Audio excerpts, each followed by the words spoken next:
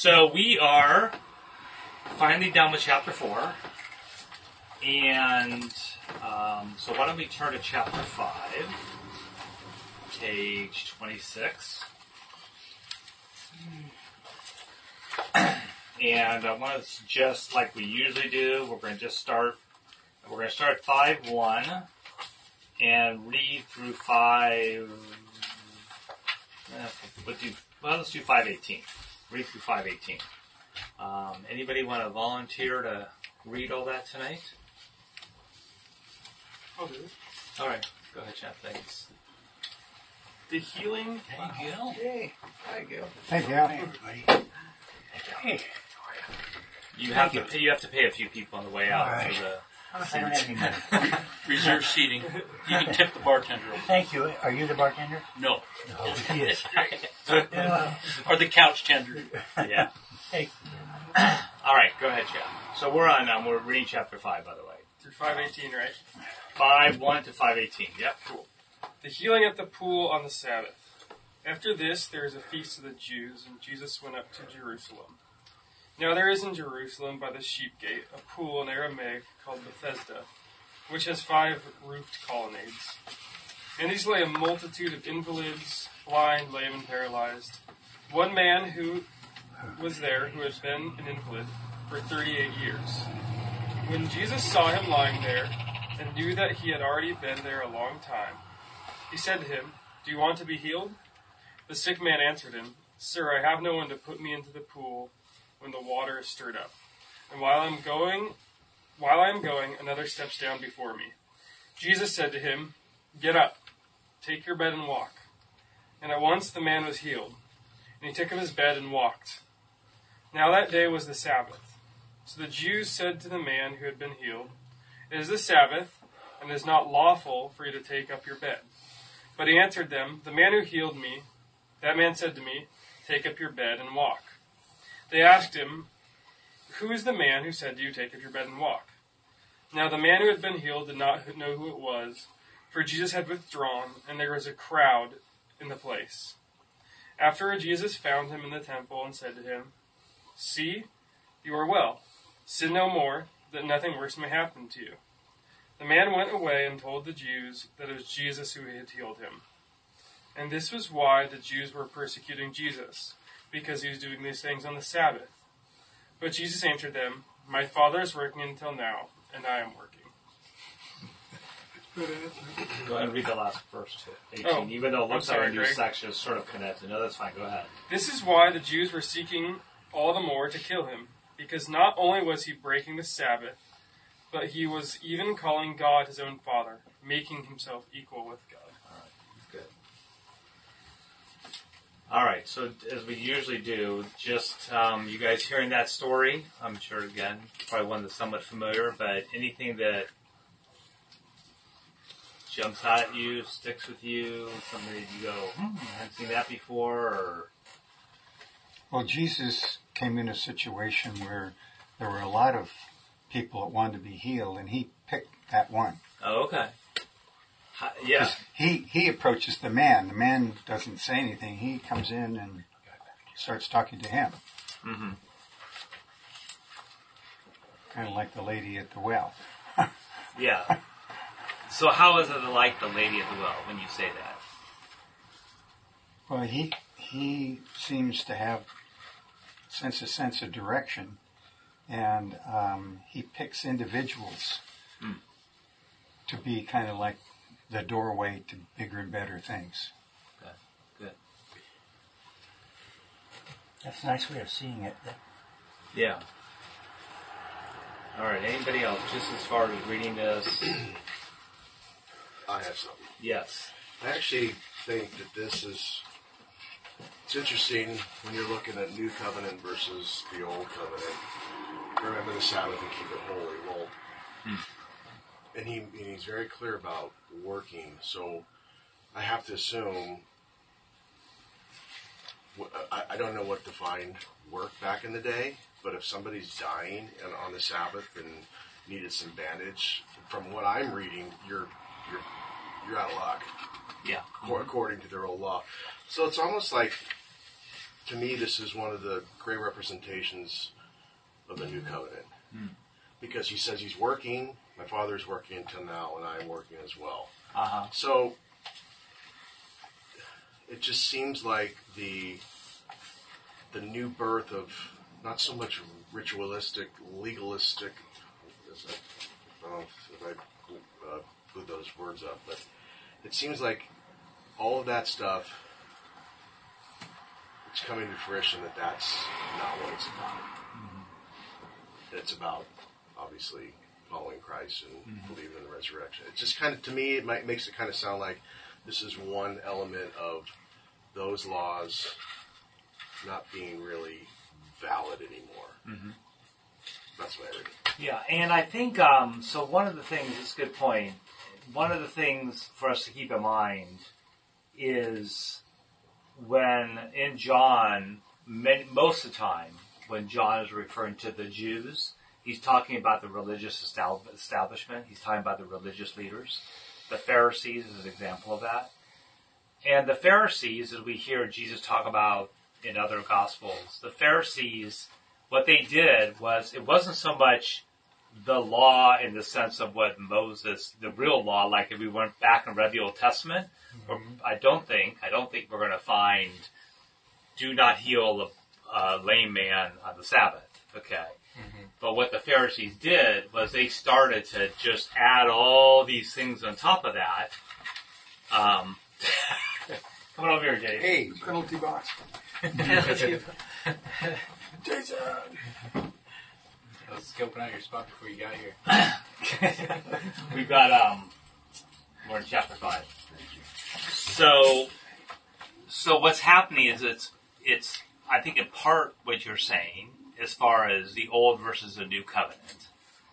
But some of it is just all this stuff the Pharisees piled on with all these regulations, which we see sort of coming out. The tradition of men. Yeah, versus exactly. the commandment of God. But it's also, in from what I'm reading, it's because the Pharisees they're supposed to be, they can do nothing wrong, and their word is everything. Right.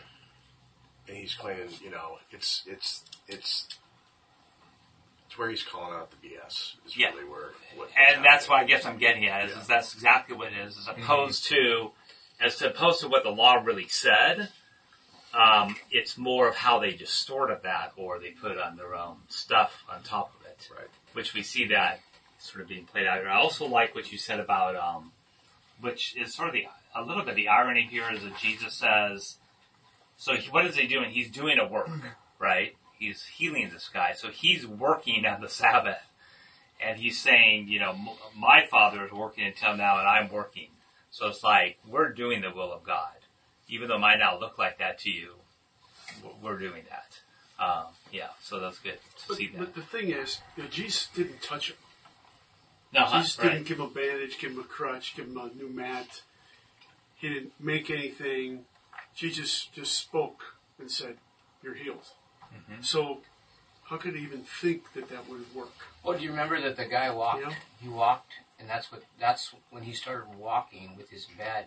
Isn't that when the He was accused of it. accused it, right? Yeah. So he might have started something that started him thinking that he was doing something else. I'm sorry to interrupt like that. So he gets up, he's walking, and then he gets called out.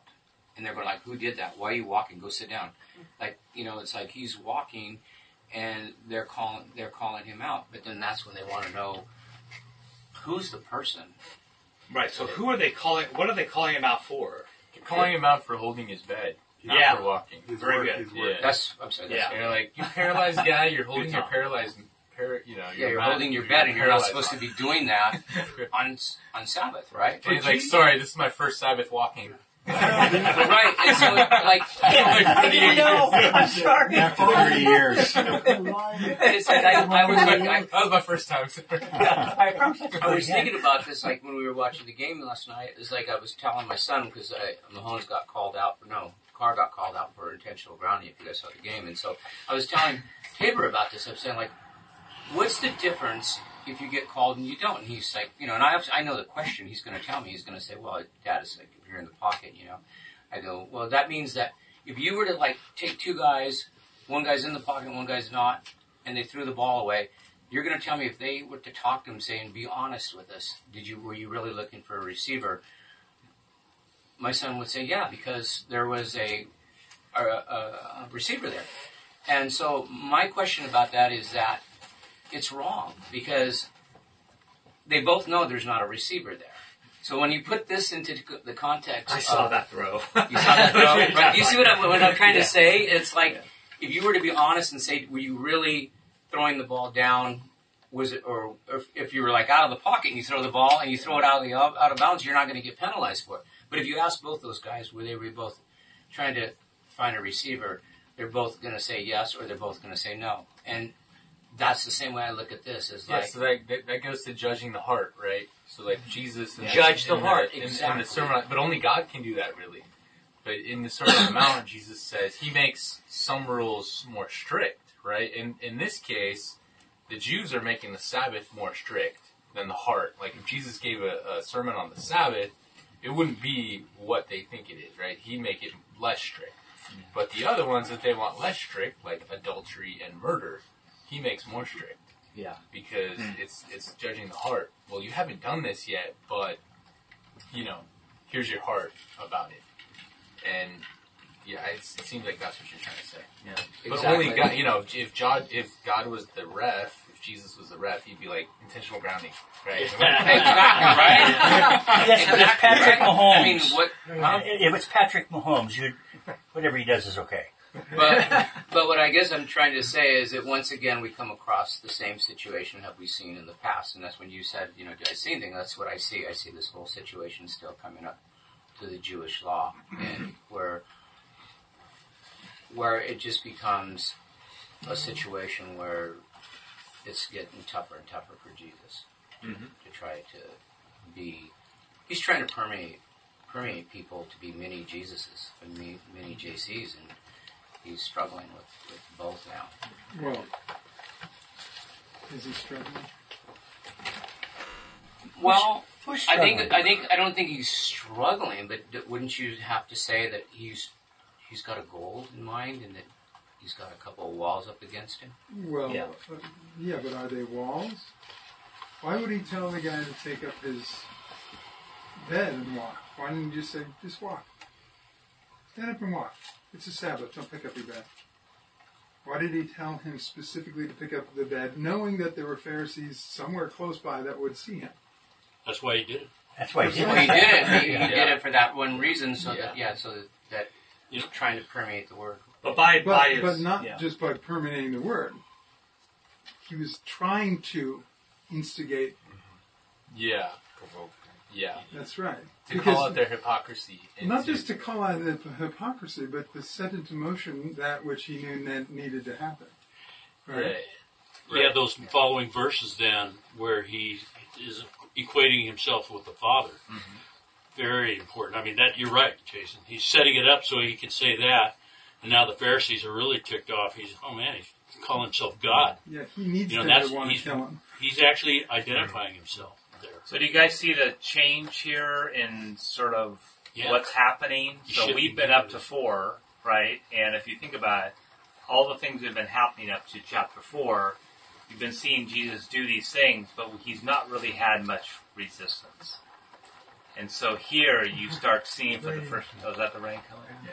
It's been lightning like crazy. I had to see who closed the windows. If someone closed the windows, I didn't see it. So, did someone close the windows? He just closed one. I would be like, okay. Pretty fast, huh? I'm blind and I don't see. So, yeah. But you see that here. You see now, and so it goes to what you just said. And even I think with chemistry. I mean, the tension is building, and he's actually, I guess we can see he's creating that tension. Yeah. Right? He had a purpose behind it. Right. Can I back up? As Jesus does with everything. Yeah. You can go forever. Yeah. Just backing up to the introduction, it's my theatrical kind of background. I love this stage that's set. There's a sheep's gate, there's a pool. Hebrew, it's called Bethesda. There's 5 porticos. There's columns. There's a portico. In this lay a multitude of sick, lame, blind, and withered, waiting for the moving of the waters. a lot of rotten people were in there. And then, this is amazing to me, because I think I'm a Protestant, and I look at the Catholics who go to places like Lourdes in France to wheel their wheelchair through the grotto to be healed, and we Protestants think, that's pretty foolish. But the word right here says that this kind of thing happens. Mm-hmm. It's amazing. I never thought of this before. Mm-hmm. For an angel of, this is John saying, this is fact. He's saying, this is a fact. For an angel of the Lord went down at certain seasons into the pool and stirred the water. Whoever then first, after stirring the water, stepped in was made well. That's a for sure. Whoever went in first was made well. I mean, that's a pretty big miracle. That's amazing. Come on in. So, hey, Jesus you just lay yourself down at the table. I will. Are you all wet? It's raining. Well, just stay out there. That's it's okay. It's good for you. There's chairs back here. All right. You guys want to do? We'll pull it up. It's a high chair. What do you want to keep going? So then, you're in the scene here, and Jesus saw him lying there. So out of all these people, Jesus picked this guy. You can come in the doorway. And he knew... Yeah, come over. Let's go there. Right. And he knew that he'd been there a long time. If you're wet already, you stay wet. Yeah. So Jesus picked maybe the worst off guy there. To make the miracle more amazing. Mm-hmm. He'd been there a long time in that condition. And so that's the setup. It's like the Jacob's well, where we had the woman at the well, right? What was the well there for over the millennium? It was there for Jesus to show up and put it in the Gospels. That's what it was there for. And what's this portico there for? Why is it so described, and why did he pick the worst guy? No. This is a setup.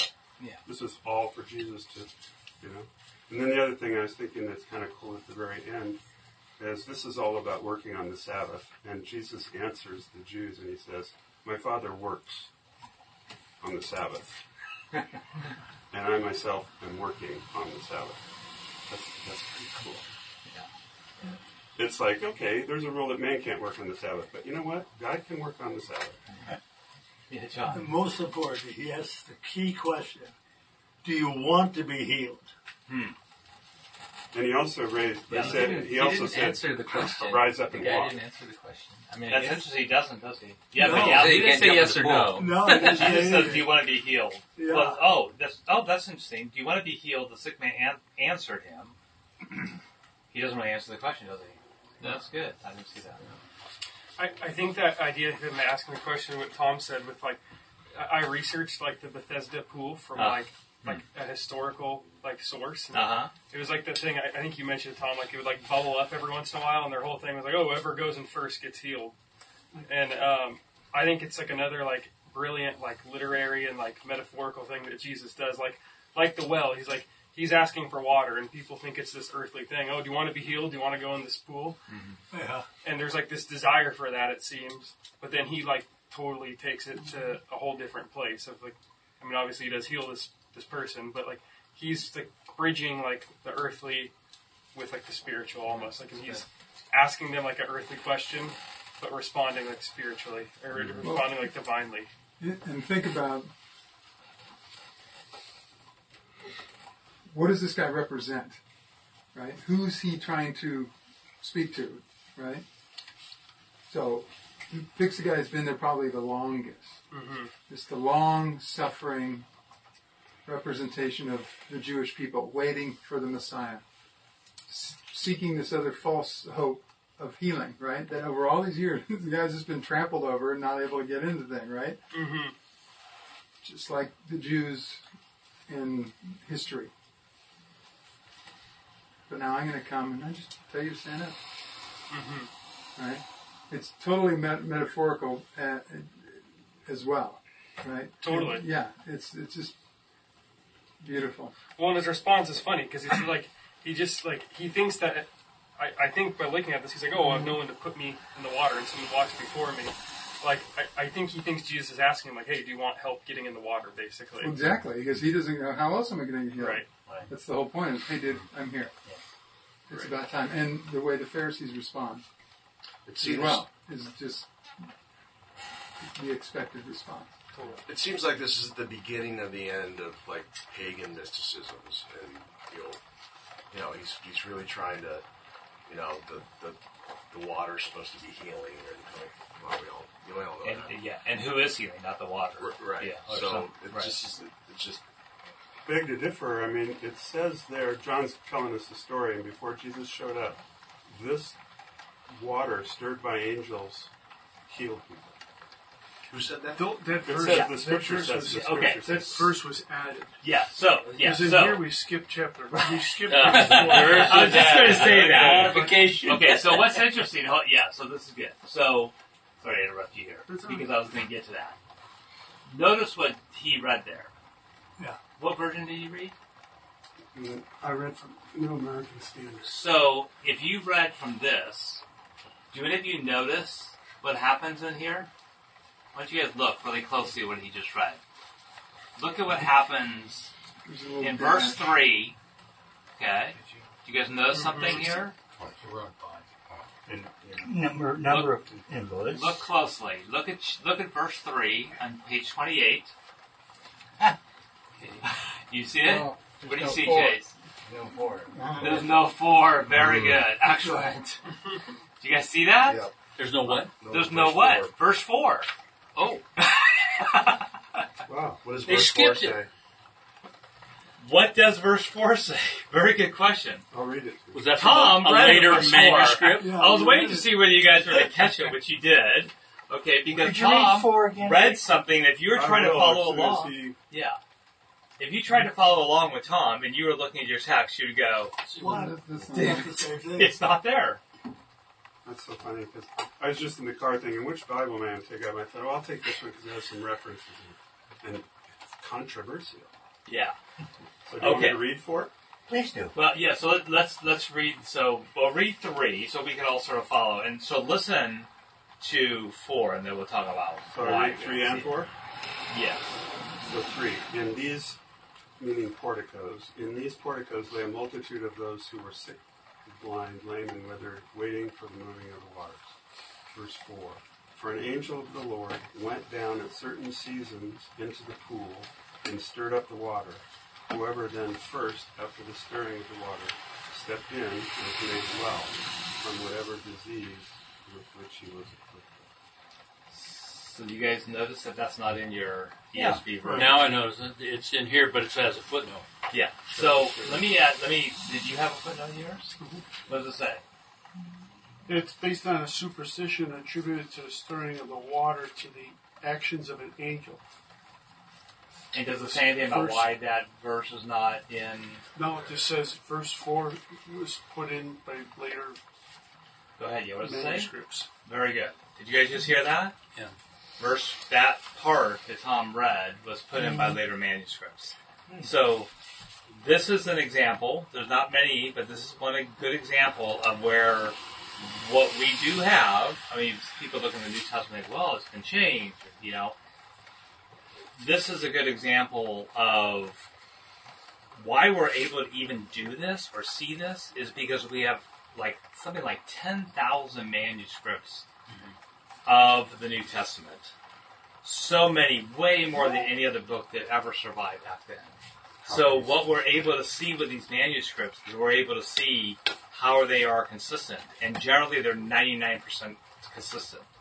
But in this case, the reason why the ESV chose to pull this out was because in the early manuscripts, the earliest closest to the time of Jesus, that story was not there. In later manuscripts, it looks like it was added. So that's the reason why it's like, here's one of those ones that is debatable.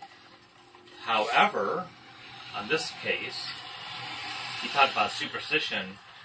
That was a superstition back then, which is probably why it was added. Which is probably why Jesus didn't put him in the water. Yeah. So it's one of those things that we do have some cases like this. Again, 99, I don't know what the percentage, 99.95% of everything is the same with all these thousands of manuscripts. But you do have, and we're going to get to another one when we get to John 8, I think it is. Yeah, 8. 7 and 8. We're going to hit another one of those. But it does happen every once in a while. But what you read, whether it's in there or not, that was a superstition back in that time. Was this idea around the angels. Has anybody seen The Chosen and seen this scene in The Chosen? Did you see it Yeah. yet? I know you're watching it. Did you see it? Yeah. This is like, The Chosen is sort of like the newest, way of trying to show Jesus' life. I find what's interesting about it is it's showing most of what is not even in the Bible. So it's making up a lot of stuff. But this scene, which they do make up some stuff, this scene is very powerful in The Chosen. I mean, they actually do a pretty good job in this scene of showing this guy, and you see the bubbles coming up in the water, and they really dramatize and how he this whole became scene. that way. Yeah. They do, Well, the thing that's interesting about that in The Chosen is that what you guys were just reading, right? What you were just reading about when he's asking, "Do you want to be healed?" What's interesting in The Chosen that he doesn't recognize that that's Jesus, and he's thinking that this guy's coming to him to help him get in the water. And what I was thinking about when I saw that scene, I was thinking, Samaritan woman didn't know who Jesus was. And so back then, obviously, we didn't have, technology or anything to find out what Jesus looked like. But, didn't anybody ever say, like, well, hey, there's this curly blonde-haired guy that's going to approach you and he's the Messiah?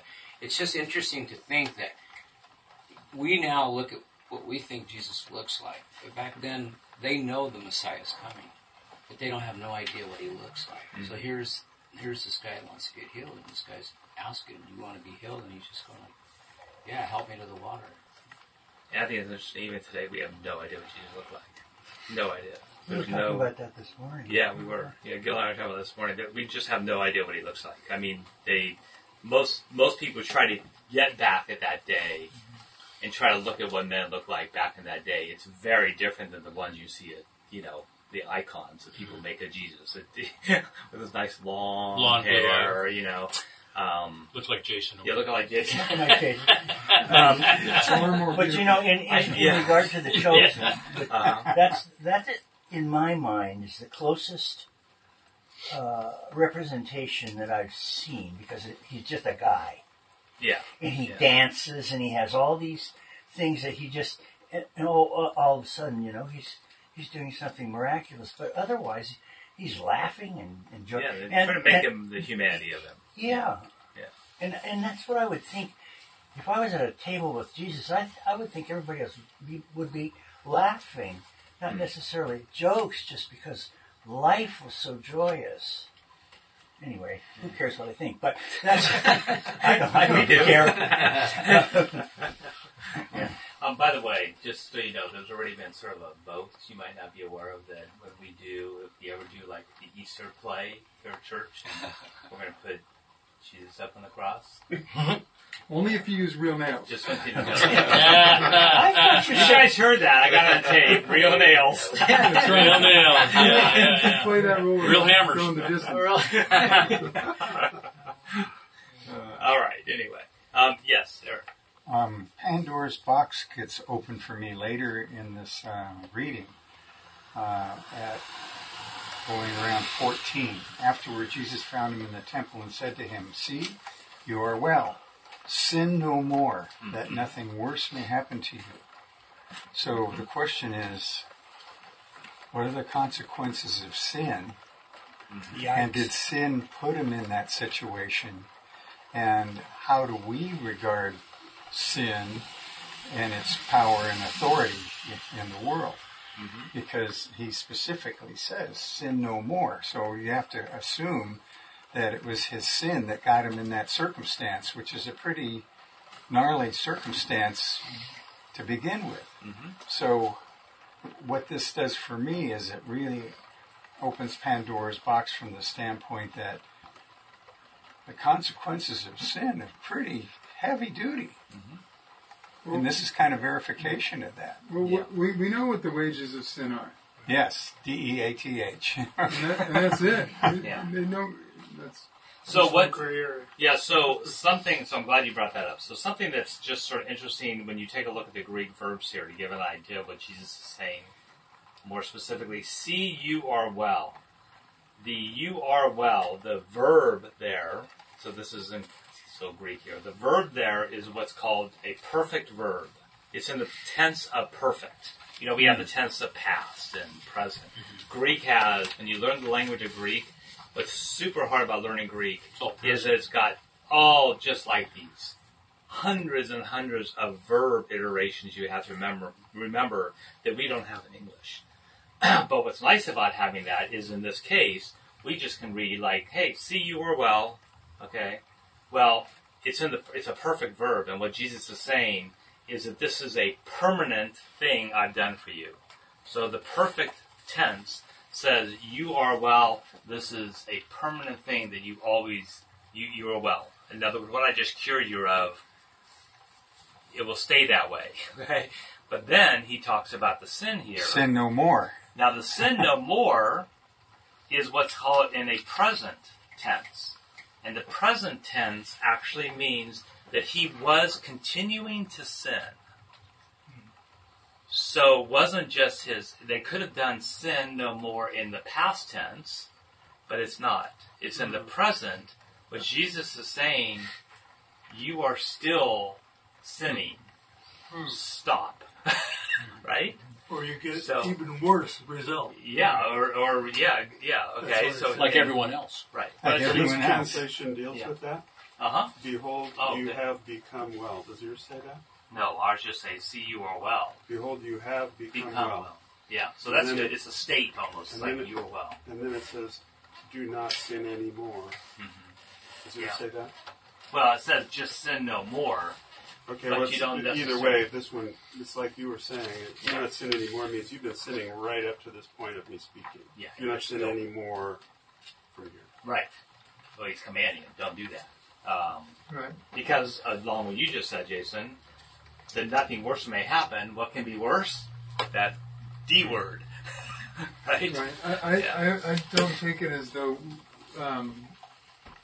sin is necessarily what caused his affliction, but the fact that he was at the pool hoping for salvation and healing from something that was pagan.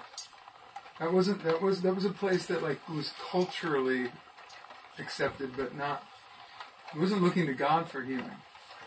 You know. Yeah, he was trying to get into the pool there. Right. Yeah. All right. Others that haven't talked yet that you Do you see suppose that's something why there? later they added the fact that the water was being stirred by angels to try and justify the action?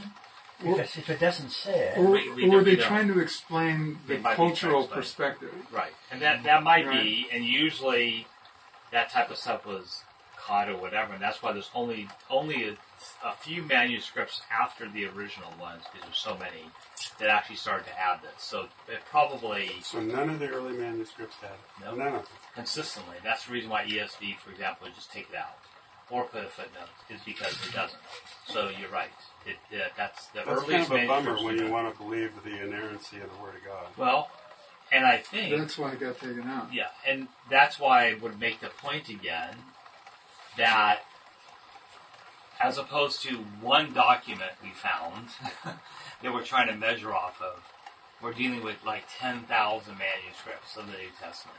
So many that are so much more than any other book that, yeah, humans could have made error, but what God, I would say God ordained here, or God oversaw, was preserving the fact that you can see differences if there are errors. But again, it's something, and I forget, if you guys have read, like, I don't know, Pete, if you know, like, the Case of Christ, or some places have and sort of tell you the percent, it's like Really 99.95, I don't know what it is, percent. Yeah, Some There's- super small percent. People say, Someone like- oh, well, look at these errors in the New Testament. It's like, okay, let's look at them. Yeah, someone like Bart Ehrman will say that there's, Yeah, you know, exactly. 400,000, Differences yeah, or something. right. You But it's a waste good like- one. It's Bart. it's not. It's Yeah. none of it changes the meanings of anything. It's just maybe who said this? some comma. Like Yeah, Bart, he's an Bart atheist. Ehrman. Bart Ehrman is a historian. You know, He likes to add down yeah. to things. At one point, I think Bart was a very devout Christian and a was. reader of the Bible and everything, and then he went full circle the other way. Yeah.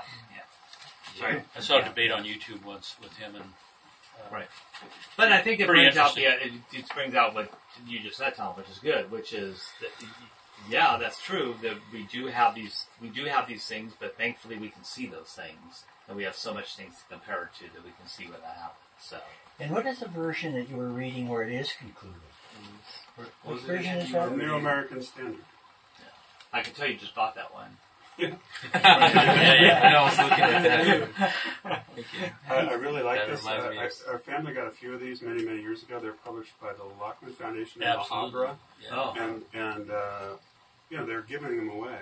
And we had a bunch of them in our house. I had one in my car and one in my room, and my sister had one.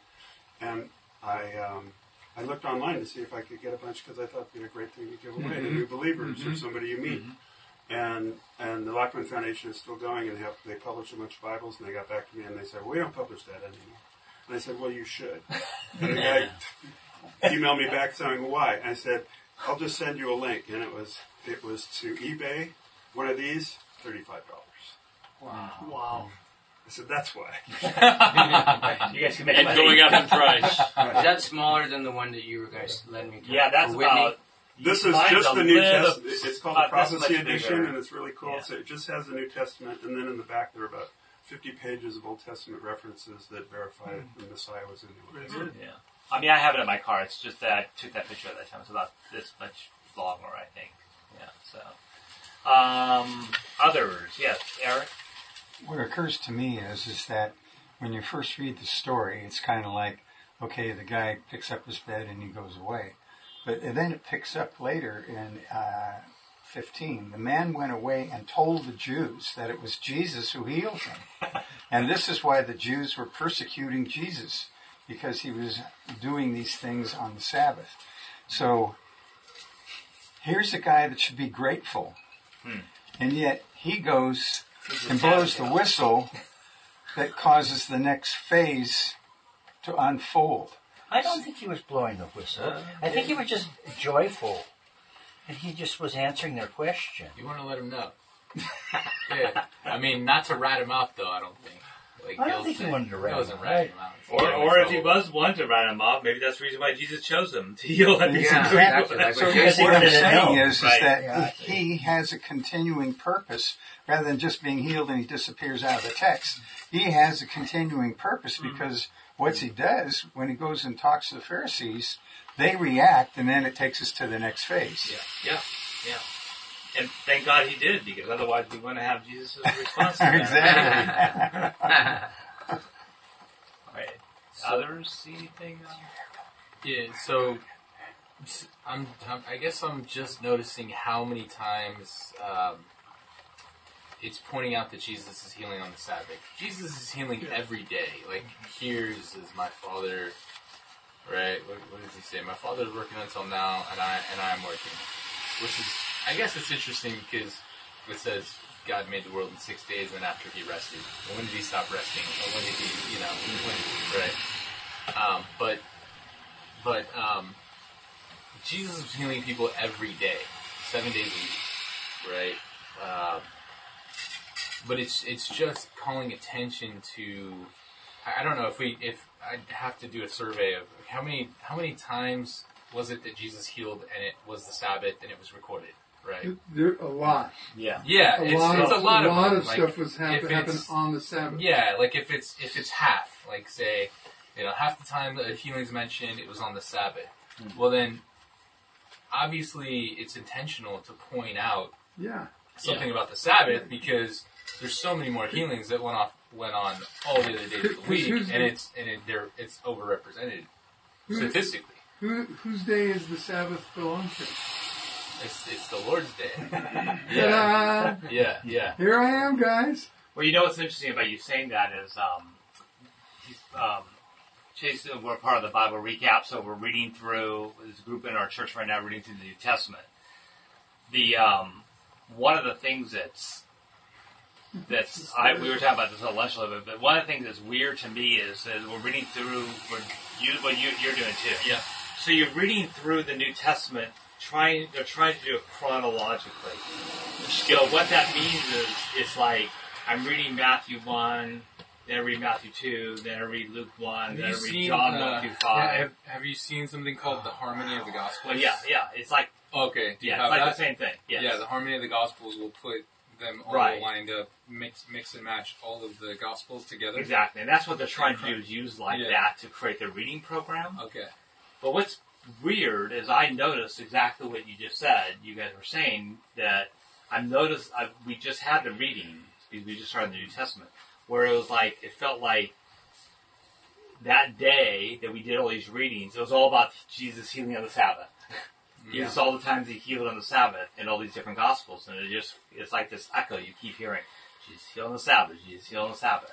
So you do get that sense like he did that a lot. And these were different instances in this one, in the Gospel. Some say. So, yeah. Yeah, but he's healing every day, right? Yeah, But he's also healing on the Sabbath. But that is what the Gospel writers, that is what God wanted us to know, right? You know, there's could have been so many instances that could have been recorded, right? Like John says at the end of his book, for particular reasons, right? To draw the context. I don't think necessarily to say, well, we're doing away with the old covenant because Jesus says not one jot or tittle will be done away with, right? He came to fulfill the law perfectly, so he's not breaking the law, right? He's not. It says here because not only was he breaking the Sabbath, but I think from their perspective, because I don't think Jesus was actually breaking the Sabbath. No. Right? He wasn't breaking the Sabbath. From their perspective. Right. But he definitely was calling himself equal to God. Yes. He definitely was doing that. That's the big one.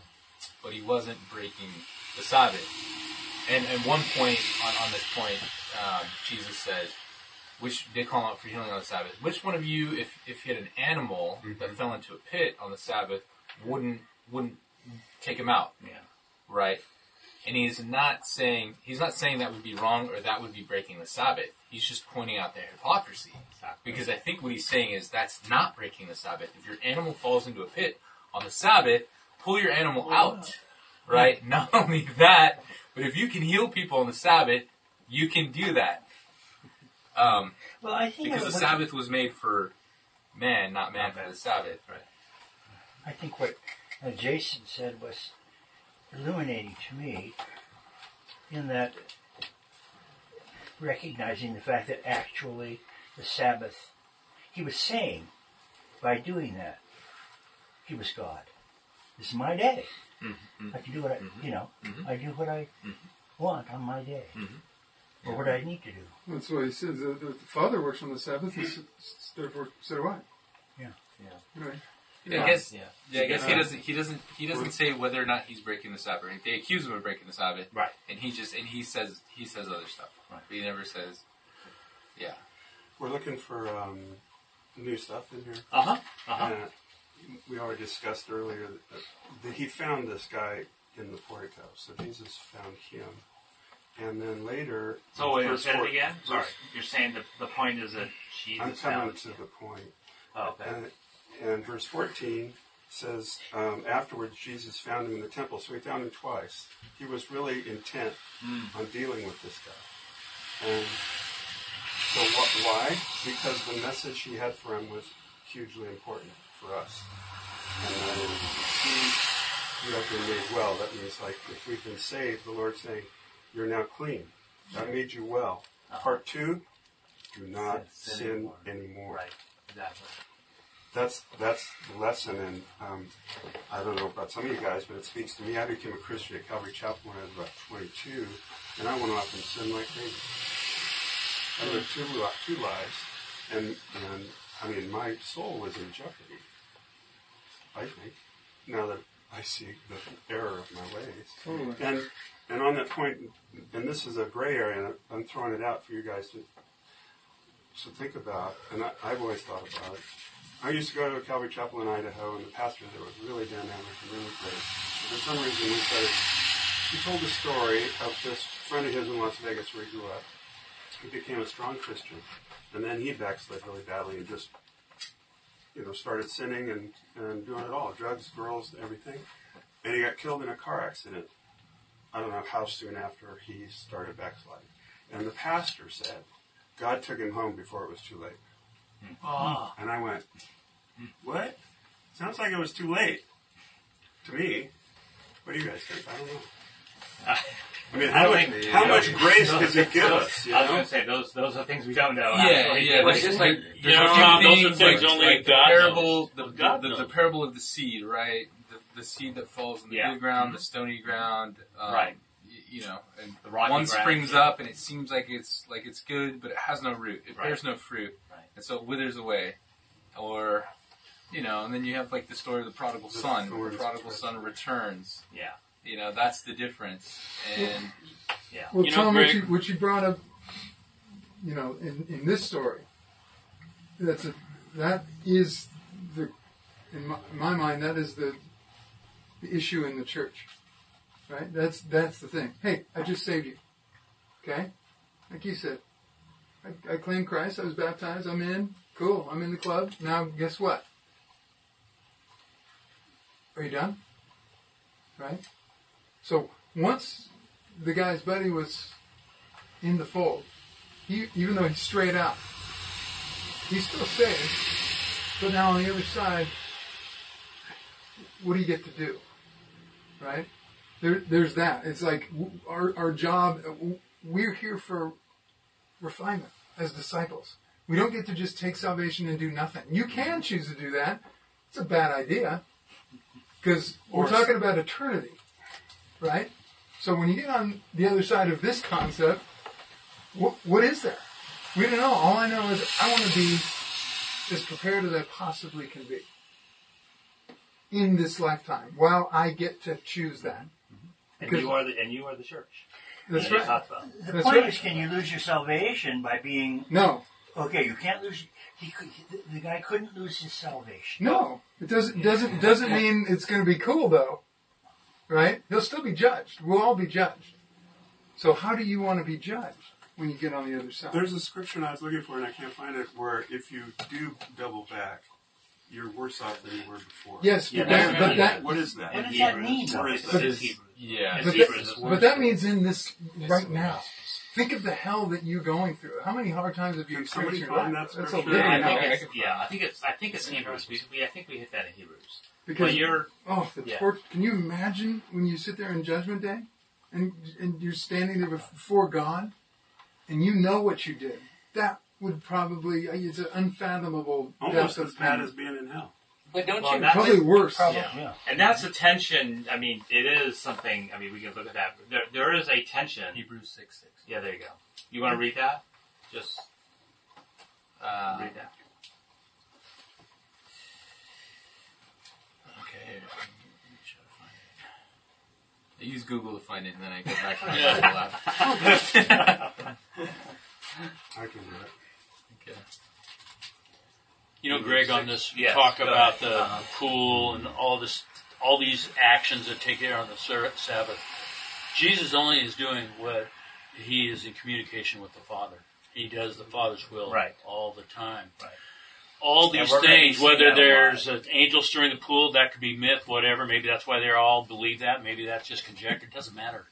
I think the fact of the matter is that all these things he did on the Sabbath and any time were to bring eventually attention to him as being the one and only God. And at first, you know, he was doing it all very stealth-like, but more and more you get into the New Testament, he's becoming more known, you know, and it's all God's will. It's God's plan. No matter how you look at it, it is God, the Father's plan with Jesus to do what's going down. Yeah. Now, picking up on what Bill just said, if you were to get up and look at the bigger picture of what's happening, what occurs to me is Jesus is calling out the woke culture of the Pharisees. Absolutely. And there would not be a problem unless the Pharisees took offense and pushed back. And it's when they decided to push back and use healing on the Sabbath that things changed, and that caused the problem. But if they chose to let it go, there wouldn't be a problem. Well, if they saw, I mean, think of it's again like the world we're dealing in now. It's just like, just the insanity of it all. The guy's going, yeah, Jesus healed me. Isn't that awesome? Right? And they're like, he healed on the Sabbath. He's like, what are you talking about? I've been crippled for 30 years. Who cares about the Sabbath? Yeah, Look at right. this. Right? Don't you guys see past your noses? Mm-hmm. And yeah, exactly.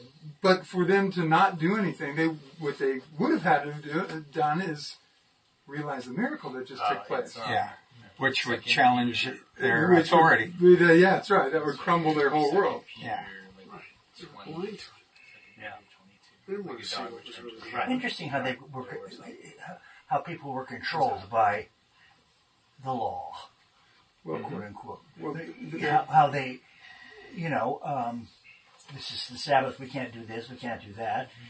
And all these people pontificating and coming around and keeping people in prison. Mm-hmm. That's right. Yeah, and you see nothing new under the sun. I mean, it's continued. Continues now. I mean, it's the reason why the Protestant Church exists, like prophesied about, is all around because we just did it again. And then back then it was. Pete found it. Can I read it? Yeah. Go ahead. 2 Peter 2. The first phrase are kind of confusing, but it gets to it. They promise them freedom while they themselves are slaves of depravity. Those are the people who think they're free. They're Christians and they're sinning, and they think, "Oh, I'm free. I'm with Jesus." So they promise them freedom. The sinners promise the sinners, while they themselves are slaves of depravity. For people are slaves to whatever has mastered them. Mm-hmm. If they have escaped the corruption of the world by knowing our Lord and Savior Jesus Christ, and are again entangled in it, and are overcome, they are worse off at the end than they were at the beginning. Mm-hmm. It would have been better for them not to have known the way of righteousness than to have known it and then turn their backs on the sacred command that was passed to them. Yeah. And that's actually a really good verse that there's a lot of like... Can I paraphrase? So, yeah. If you sin after you become a believer habitually...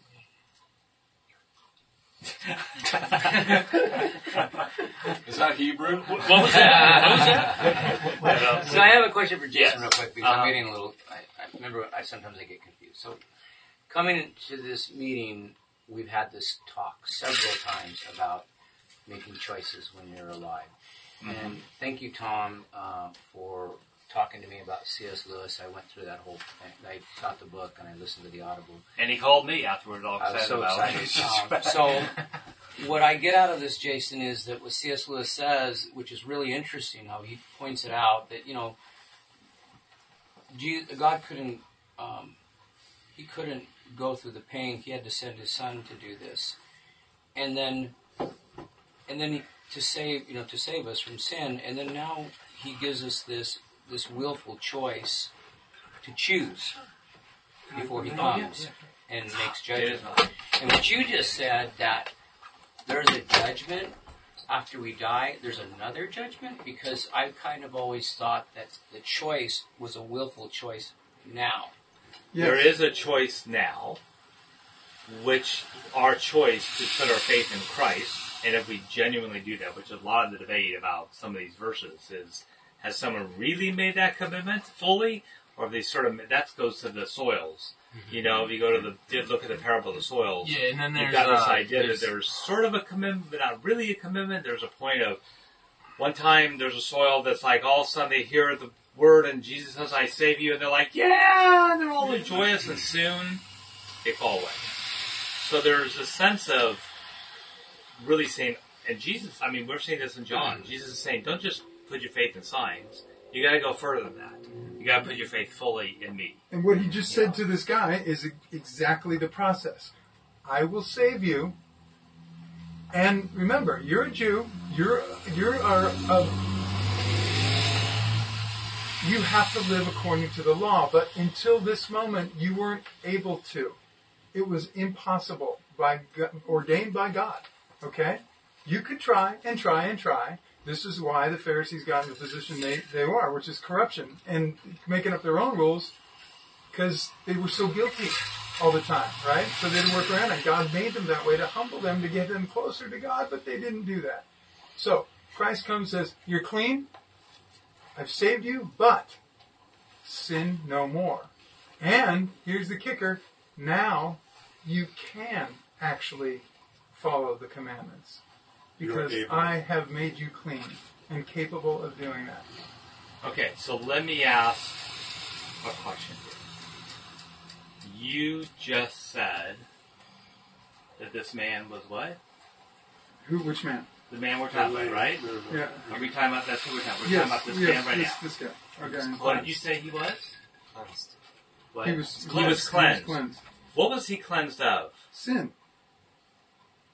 Does it say that? No. He says sin no more. Hold on. Does it say that he was cleansed of sin? No. Okay. What does it take on our part to be cleansed of sin? What does it take to be saved? Faith. Faith in the Repentance and what did I hear? Number one, faith. Faith. Number one. What is the word faith and the word learning? Pistis. Pistis. Okay. Can you try to find me pistis in this whole section? Not there. It's not there. It's one of the few that isn't. That's correct. Because everyone else, your faith has healed you. He says Right. that throughout the New Sometimes he says your sins are forgiven you too. Yeah, and he's actually not saying here your sins are forgiven, and the man who is healed, there is no pistis. He is healing someone who has no faith and is not even requiring, this is what Jesus is doing here, which is sort of radical. Some of the other instances we see that he sort of like gets the people to where they have faith and they're saved, right? We just read stories about that. This story does not involve pistis. This story is not about the man believing in salvation and believing in Christ. In fact, even the word sin no more, he's telling him don't sin anymore. But it is not about salvation because the man is not responding at all in faith. He is literally just simply, Jesus decided, I'm going to heal you, not save you. I'm going to heal someone who has no faith to show you the power that I have. So, just as a sort of a... So what would the cleansing be then? Cleansing is he healed him physically. Just cleanse them. That's of right. The, and you notice that this guy just sort of goes away. He doesn't even follow Jesus or anything. So you see in these other instances, you sort of have the sense that the people are actually like Nicodemus. Your favorite. I'm not saying nothing. Greg, but the question that I have to ask myself, what's the purpose? And the thing I come up with, I think it's God the Father and Jesus stirring up the hornet's nest, pissing off the Pharisees, almost, like getting noticed. I think he's been doing that long. And, because ultimately Jesus knows where he's going, and so does the Father. He's going to the cross. Right. And, he gets finally down to that point where he's going, God, if there's any other way, but your will first. And, of course, we know how the story ends. Right. And I think it's it's purposeful on God's part. Yeah. And I think it's like he's stirring it up. Yeah. Mike, were you? I saw. Hold on for a minute. No, 100%. This. I saw your finger doing this. Because I'm in agreement. Yes. This work was, and this man was a vehicle to do exactly that, to stir the pot. 15. Right. The man went away and told the Jews that it was Jesus who had healed him. That, synopsized it right there. Yeah. There might even be a metaphor stirring the pool. Yeah, there you go. You're going back to your signs and stuff. Water represents, cleansing. Right. And beyond that, ultimately, that guy, he is going to sin again because everybody in this room also sins. Yeah, and if he doesn't put his faith in Christ, he doesn't. That's where it's at. Right. Yeah. And we don't We're all diseased. Right. Yeah. There is at least one thing the guy should get credit for. Oh, go ahead, Pete. The act of obedience, because he obeyed Christ. Christ says, "Take up your mat and walk." You're right. Yeah, and the man did. Right. Right. He healed him. Was he healed on the ground, or did the act of obedience, standing up, he was healed. But he obeyed Christ. Christ told him what to do. Mm-hmm. He did it. That was an act of obedience. Yeah, he could be a believer. Whether or not he had to have the faith in order to get up and actually try to do what Jesus told him to do. No. Otherwise, he says, "How can I get up?" Right? There's a distinction here, though. You're pointing it out, and you're nailing it. And it's interesting, the order, because sometimes Jesus said, "Stretch forth your hand." Before he healed them, that's an act of the will. Before he healed them, they stretched out their hand in an act of will, and then he heals them. In this case, he healed them before this guy made a move. Did you see that? Yeah. And look, you guys are reading the text closely. Jesus said to him, "Arise, take up your pallet and walk." And immediately the man became well. That's the order. That's the order. Yeah. Huh? So immediately he became well, but did he immediately do what Jesus told him to do? Also, no. Then I suppose it's in order. He took up his pallet and began to walk. Yeah. So in that case, you would think he's healed before. And the thing that struck me when he saw him again was he said, "This is a man." Well, first of all, yeah, he had to believe the guy. There has to be some faith there to do exactly that. And then when he speaks to him again, he says, I just walked up to you on the street. I did something miraculous. You were all crazy. And then I said something else with such authority. Told you how to live the rest of your life. Boom. And I just turned around and walked away. Yeah, right. Okay. We don't know that he did not. We don't know. We don't know that we don't even know that he didn't follow Jesus. We don't know. Yeah, He's just not mentioned. He might have, or he might have been like the guy that Tom's talked about in Vegas that just went hog wild and sinned like crazy. He's like, woo! Now I get the whore, bring the whores, I'm ready. I can walk. Yeah. I've been waiting 30-something years for this. If you're 38 years, you're 38 years. Yeah, but I don't think so. And I don't think so either. Yeah. Well, again, this is a huge section of John based on everything we've seen so far where there's no pistis. Because everything's been about pistis, as we've seen, right? Now it's not there. Yeah. But that's critical. It is that there's no pistis. It's critical because it's an actual living example. What is faith lived out? Right? Without having to say the word. What is an example of, what is living through faith? Obedience? Obedience and... Gil, you ready? Sorry. Were you trying to get by? No. Okay. Not yet. Sorry. Thanks. Now your orange shirt's totally displayed. California. Orange County. Slot machine. Orange County. I want to know, why didn't everybody else at the pool say, what about me? It was crowded with other people that were sick with all kinds of things. Well, they're all following the Sabbath, I guess. Yeah. Another interesting one. Here's verse 7. You guys are doing great. This is like, you guys are really like digging in. This is like, this is what we call wrestling with the word. Verse 7, the sick man answered him and said, Sir, I have no man to put me in the well. Does your translation say sir? Mm-hmm. Where is it? Yeah, Which one? 7. Okay, that's interesting to me because in other healings they say what? Lord. Yeah.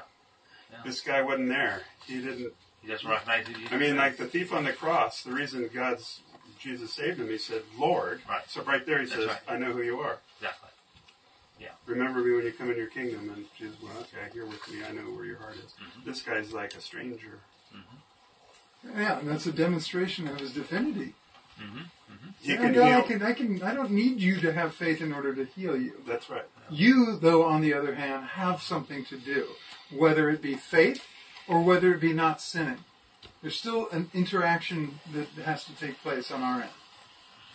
So that's the point I was getting at with that. Okay.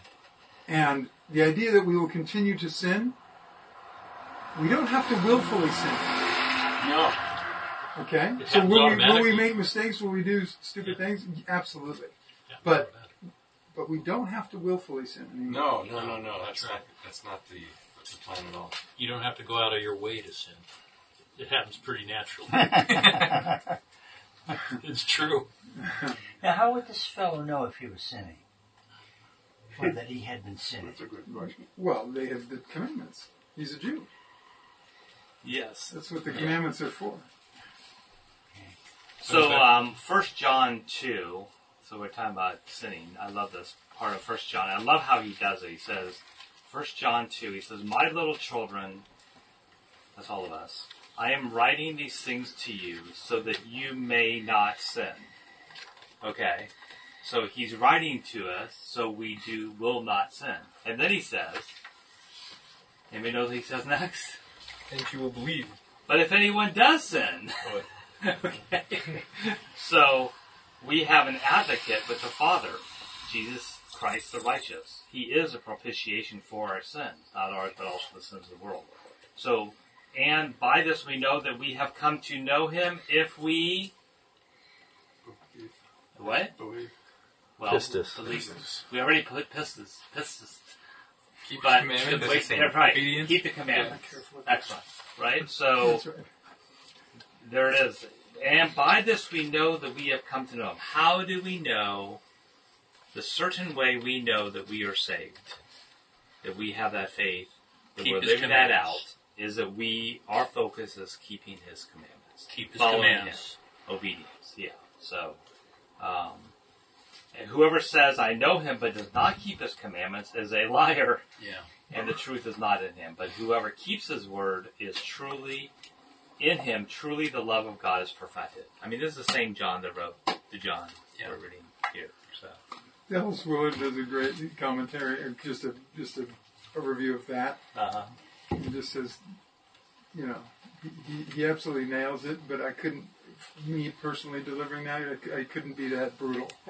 But it's just. Yeah.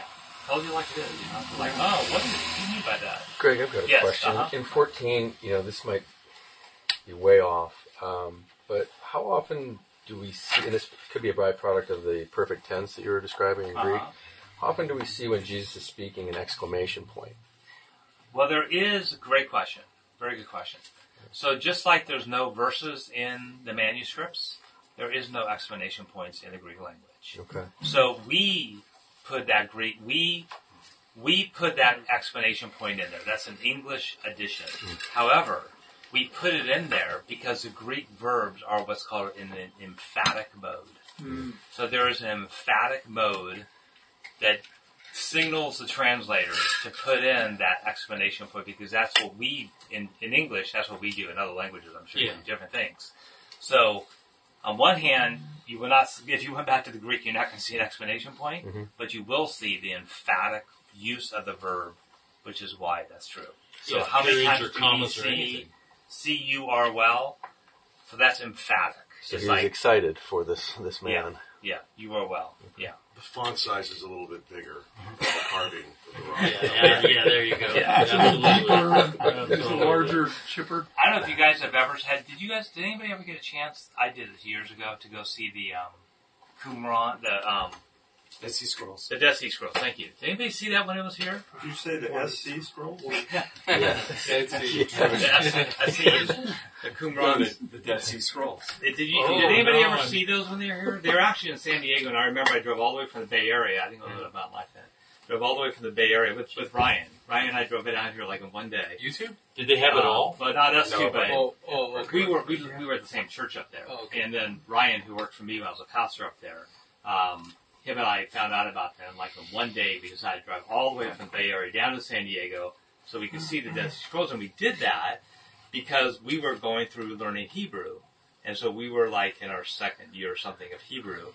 And so I was like, I want to be able to see if I can actually read something, the real Dead thing. Sea Scrolls. And it is crazy when you look at these things. They're like, the type is like this big. And it's just amazing how they wrote, and I think it was maybe on stone. It was on something, but I was actually I was looking for one word in Genesis 1 that I had learned in Hebrew, which was Shemaim, which means sky, heaven, or heavens. It's all the same word. And I was able to actually see that on the Dead Sea Scrolls. Wow. But anyway, it's weird because when you look at the Greek manuscripts too, if you ever get a chance to actually look at an original Greek manuscript, it's just like how do they? It looks like all the letters are together. You don't even look like you see spaces. It's just crazy. No punctuation at all. Like no punctuation, no, nothing. Same with Hebrew. Hebrew does not, when it was originally written, it had, when Jesus talks about dot and tittle and stuff, it didn't even have a lot of those things way back in that time. So, anyway. All right, other things. I'd like to share something. How much we're cared for and brought to where we have to be. I've been on I was on the borderline of making a decision which would have been, I think, contrary to God's will, period. It was a decision between a friend and me, a woman. And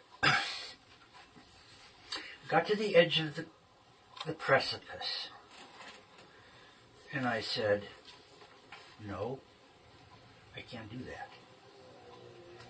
I've just got to obey what I know is real. And honestly, came tonight in the whole discussion practically what's good about it. And I wasn't going to come even when I wasn't feeling well. But I thought, okay, I gotta go. You're pushing me out the door, God.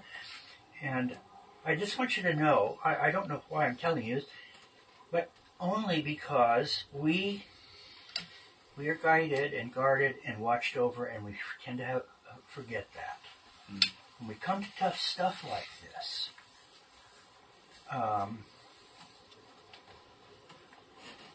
we're cared for. We're cared for to keep from sinning. We're cared for so that we don't backslide. And it's so easy to backslide. I just wanted to share that with you because it has astonished me tonight at how absolutely each thing we've talked about has been right in my face. No better balls. Huh? Yeah, no better balls. No better balls. Yeah, each time it's been a strike. So anyway, Gil, that is something that every time I bring that just brings me to tears in my own life. That idea of the way God loves us is the whole shepherd when its sheep strays too often and puts itself in danger. The shepherd will break its leg and put it around its neck and the leg heals relatively fast, but it'll keep it around its neck. Carry this thing around for 6 months. And after that sheep never leaves that shepherd's side for the rest of its life. And you think about that. Okay, we're God's children, right? And I look at my dog, and the idea of loving it so much that it would break its leg to keep it from dying is like too much to bear. But the idea of doing that to your own child, right? The way that God, like David speaks of his leg being broken, right? Oh, it just blows my mind. I think that's the meaning of Psalm 19 of, and we talked about this before. Yeah, take care. Make that bus. That's See ya. Bye-bye. Chase. Come again, Chase. He's got to catch a bus to get home. Where does he go? He lives in Mission Viejo, so he has to catch the bus. He doesn't have a car, he has to catch the bus to go 1:30 to Mission Viejo. Anyway, one more point about that I wasn't making. If it comes up, no, that's all right. I'll bring. I'll go. You know, if we go right to the precipice. Oh, I know. You know where in Psalm 19 it talks about presumptive sin. Keep me from presumptive sin. Presuming I'm saved. Presuming I can sin and be there can be some sort of lack of recompense. We need to be so careful we don't presume on Christ's mercy. And I thank you guys for your insights and the love and compassion you give to one another. That's why I feel I could say what I need to say. I want to say thank you, Jason, because until you said what you said, I thought I'd never broken a bone in my life. I just realized I've broken all my bones many times. That's right. That's right. Yeah, Eric? I went through a period where I thought a lot about this, and what I realized is that sin happens as a matter of a choice that I make. And a lot of times when you make that choice, you know that it's not a good choice. And so once you make that choice and you realize it, then it calls into what do you do knowing that it was a conscious choice? Because what's essentially happened is you've left the relationship that God died for, was to bring relationship back with us. And when we sin, we break that relationship. And so what is the key that truly brings you back into relationship? And the word that I found in my studies was you have a contrite heart. And a contrite heart for me is you realize what you've done to your relationship with God. and you're truly sorry, and you literally weep because you're the one that's ruined it. Mm-hmm.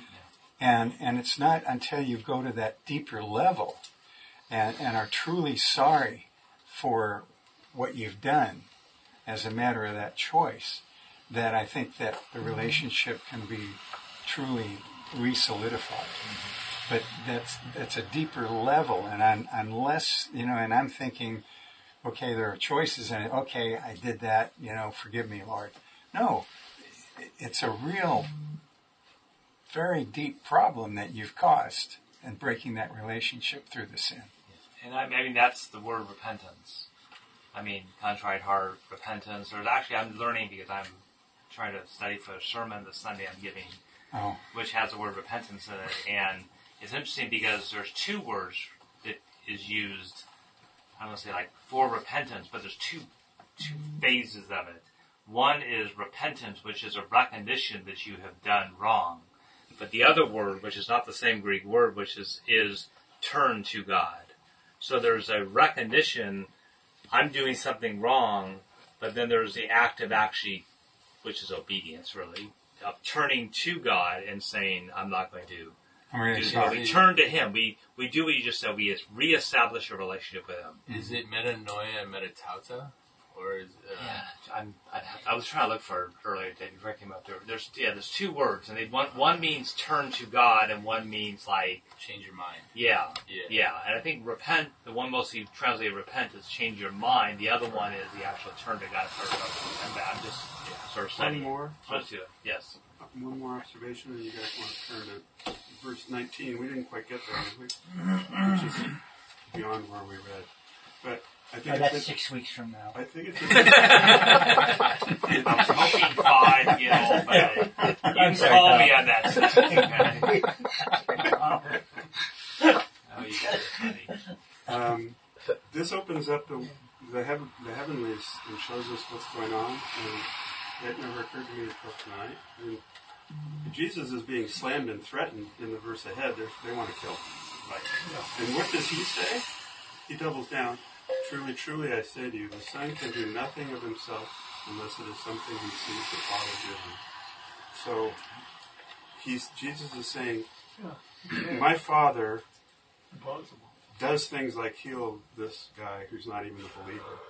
My Father can do that, and he does do that, and I'm doing it.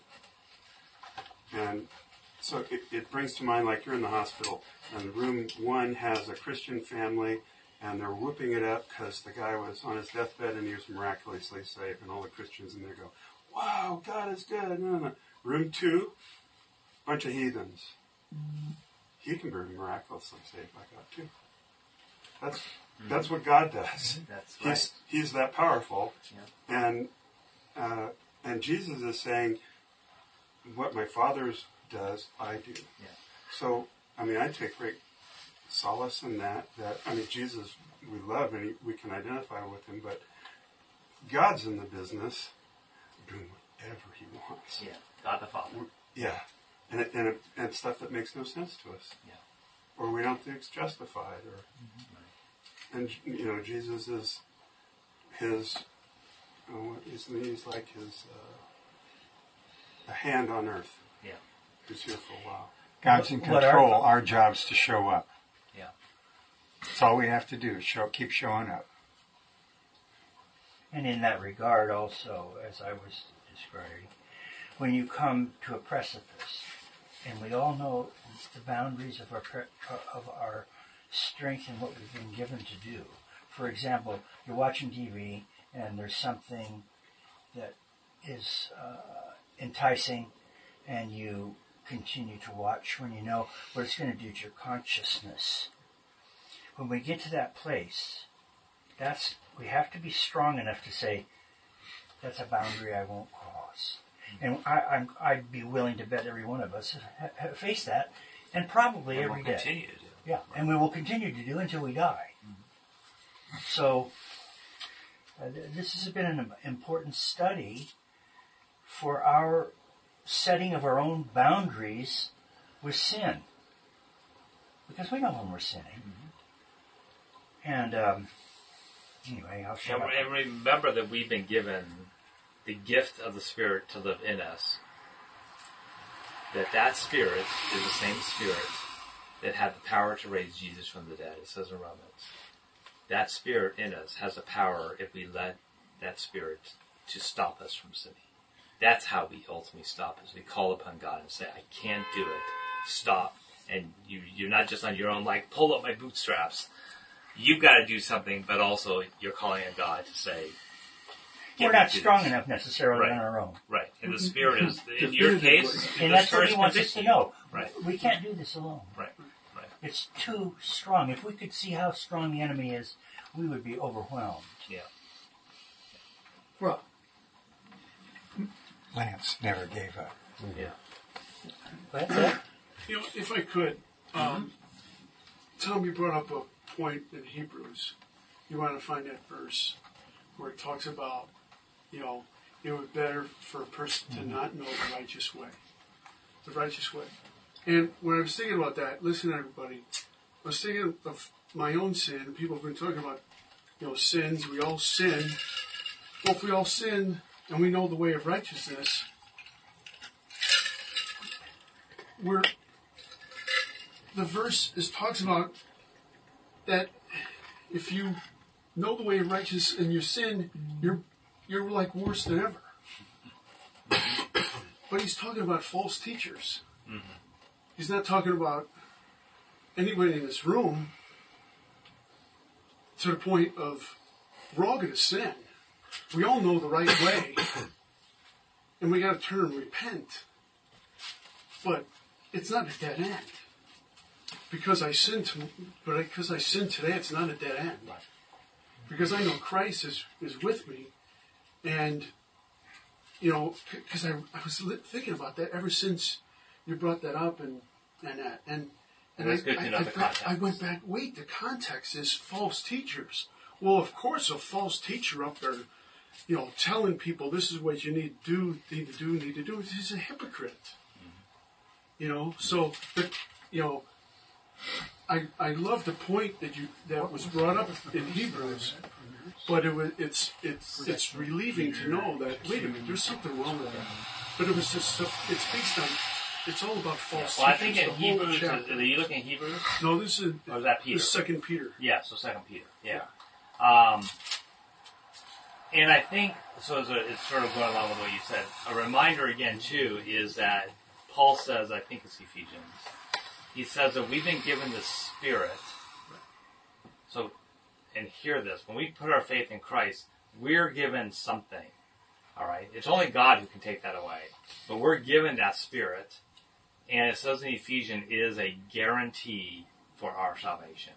So when you look there, you go with that Spirit, and I'd go with Paul, Apostle Paul, and say, if we really are true believers who have placed our faith in Christ, we have in us the guarantee that we are going to have eternal life with Christ.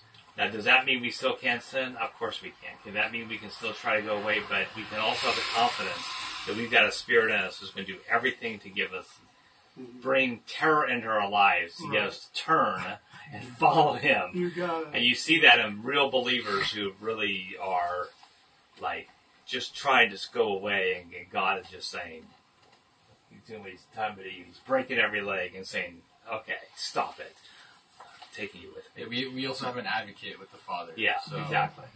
First John 2:1, my dear children, I write this to you so that you will not sin. But if anybody does sin, we have an advocate with the Father, Jesus Christ, the righteous one. He is the atoning sacrifice for our sin, and not only for ours, but also for the sins of the whole world. We have a God who is faithful for us. Anyway, let me close then. Yes. And then Tom just introduced what we're going to pick up next week, which will be good. I would. Tom always knows, or Jason, one of the two. Would ask that you guys pray for me this week. I'm preaching on this Sunday the rich man and Lazarus parable, and so Laguna Beach. Yeah. So anyway, just ask for prayer What did you say? Dives. Yeah. I think Picture of hell. Yeah. Well, could we just pray for you right now that you've asked for it right now? Yeah, and you guys can. Yeah, and I just and do this week too, just because I'm barely have gone really into knowing where I just want to listen to God, study, and Father, help this wonderful man to just do a great job to represent you, to make it clear to people. This is a tough parable, a tough saying. Please, Father, just may he bring it clearly and perfectly to mind, and that your presence is with him as he studies. Why don't you just close us off? And why don't you close us off in prayer, Gil? Just Can I thank you. just give a mini prayer before Please you do. do yours? Well, you've got the mini Bible, so it's And you have a mini brain. Mini Christ. Make sure it's mini. Don't take offense, Tom. Just You need my shirt, Tom. It's a footnote prayer. Yeah. Anyway, go ahead, Tom. Well, it relates to the scripture. So Or do you want to? Why don't you just close us in prayer then? Yeah, I you want close. Gil Yeah. to You close us. I want Gil to close us. I want Tom to to close us. You're the prayer, Tom. Let's bite over My prayer. brief prayer addresses Yes. this from Revelation 6:4, and you guys can read it. Read chapter 6 when you have time. And then this is when the Lamb brought out the 7 seals. So God started to judge the earth. And another, a red horse, went out, and to him who sat on it, it was granted to take peace from the earth, that men would slay one another. Lord, we are in great anxiety with the state of the world today. There's wars and rumors of wars. There's talk of Armageddon. There's talk of nuclear exchanges. It's never happened in my lifetime, except perhaps during the Cuban Missile Crisis. This is serious. Are we in the last days? Enlighten us, Lord. Give us bravery and strength to deal with it if we are going into them. We pray for all the families and wives who have lost loved ones, whether Russian or Ukrainian. Tens of thousands of them. There's no peace coming from the West. We just want more fighting. No peace overtures. More death. Lord, bring peace to the hearts and minds of our so-called leaders. And minister to all of us who live in fear, and minister to those who are hurting in Europe and in Russia. In Jesus' name. Amen.